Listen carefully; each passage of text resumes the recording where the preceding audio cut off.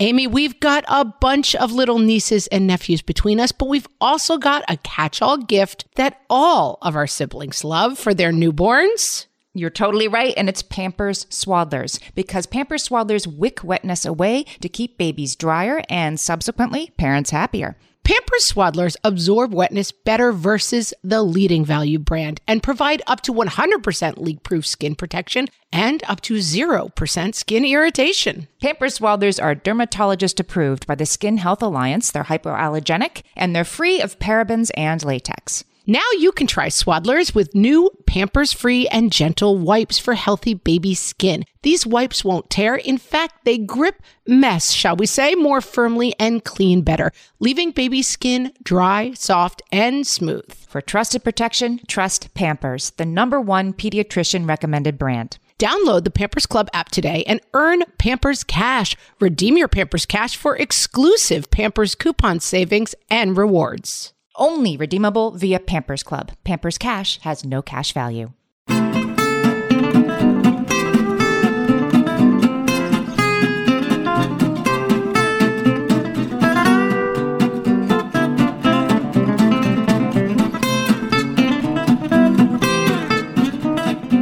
Welcome to Ask Margaret from What Fresh Hell, laughing in the face of motherhood.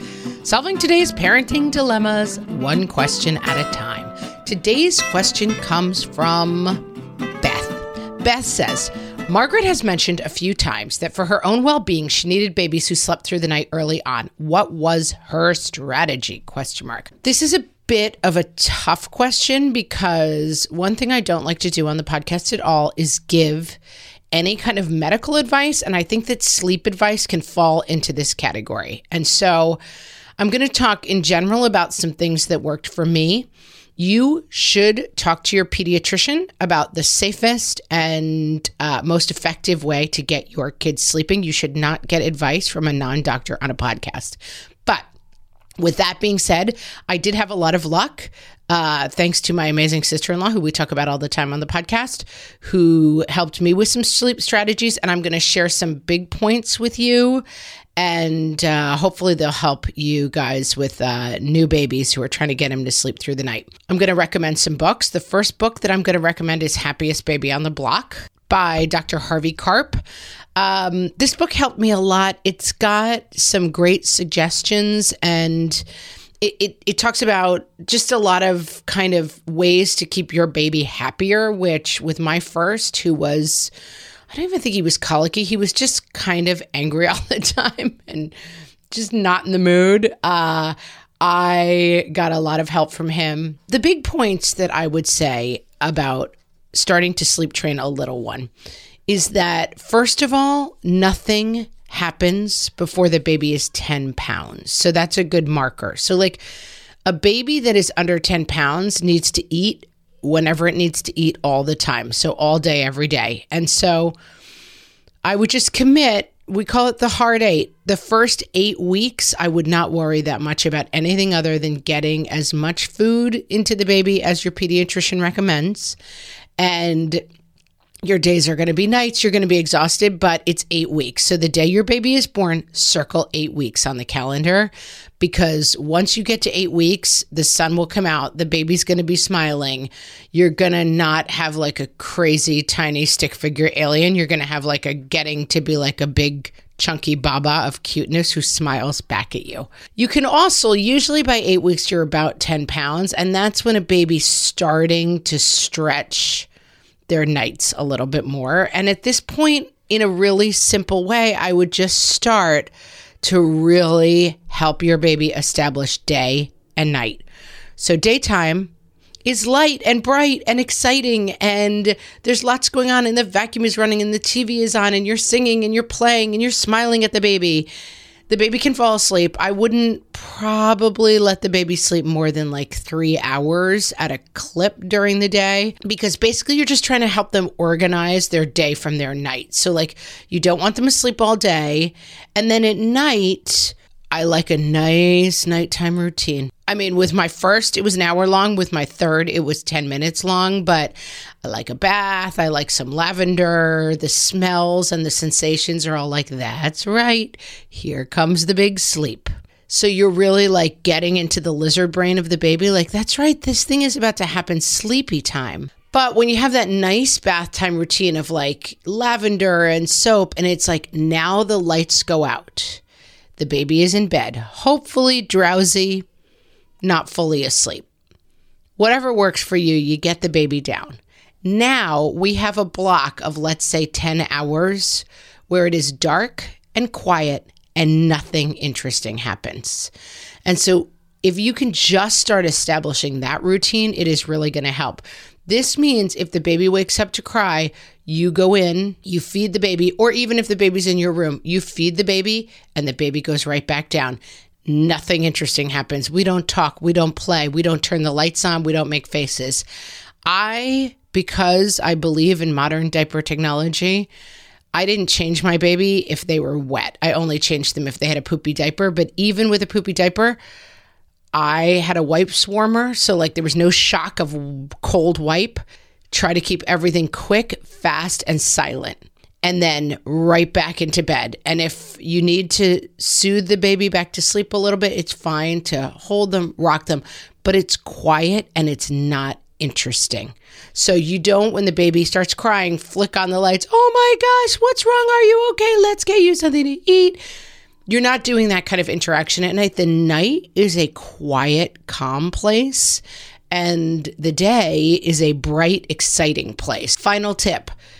As the baby was over 10 pounds, at the first wake up, I would send the non-breastfeeding parent, in my case, my husband, into the room to shush the baby back to sleep rather than have a feeding, which it took him a couple tries to figure out how to do that. But once he started being able to do it and he was willing to do it, which I realize not everybody's partner is, shush the baby back to sleep on first waking, and that'll stretch you. So like if the baby's going 2 hours between feedings, baby wakes up, baby gets shushed back to sleep by non-breastfeeding parent, and then goes back to sleep for 2 hours, then you've got a 4-hour stretch.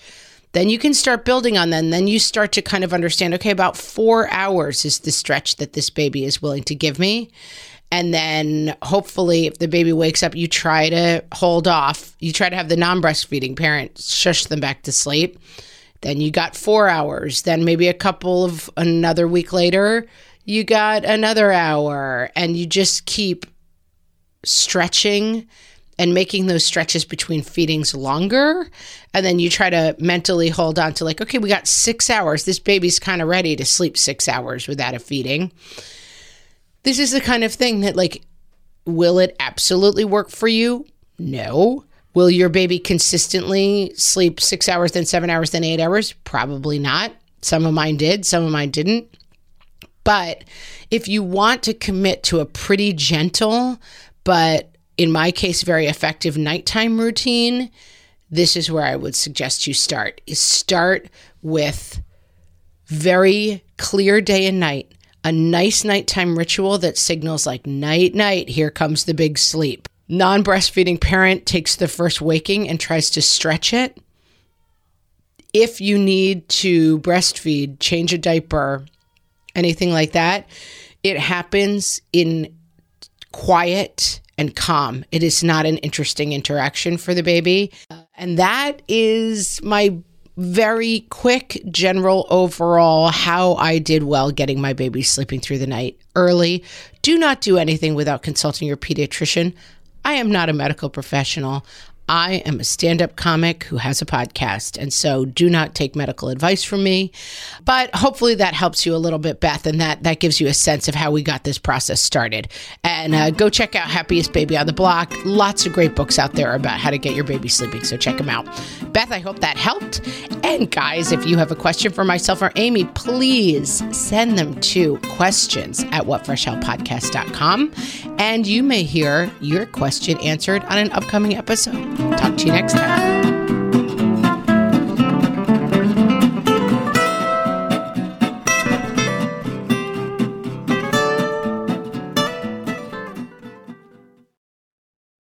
Are you overwhelmed by the things that get in the way of you doing what you want to do? Are you looking for ways to simplify life to better align with your values? Do you want to create space in your schedule so you have room for more of the good stuff? play, joy, relationships, gratitude, and more? If you answered yes to any of these questions, I invite you to check out Edit Your Life, a podcast to help you edit the unnecessary from your life so you have more room to enjoy the awesome. Through episodes with me, Christine Coe, and a range of super smart, compassionate, and thoughtful guests, you'll come away with big picture insights and practical ways to declutter your home, schedule, and mental space without getting bogged down by perfection. I have always believed that small moments and actions matter tremendously. My goal is to help you find agency and space in your life through doable baby steps that will leave you feeling accomplished instead of overwhelmed. Check out Edit Your Life wherever you enjoy your podcasts. If you're a parent, I invite you to join us at the Mindful Mama podcast, where it's all about becoming a less irritable, more joyful parent. With sometimes hilarious and always thought-provoking experts and friends, at Mindful Mama, we know that you cannot give what you do not have. And when you have calm and peace within, then you can give it to your children. I'm Hunter Clark Fields, and I can't wait to see you there. Listen in to the Mindful Mama podcast.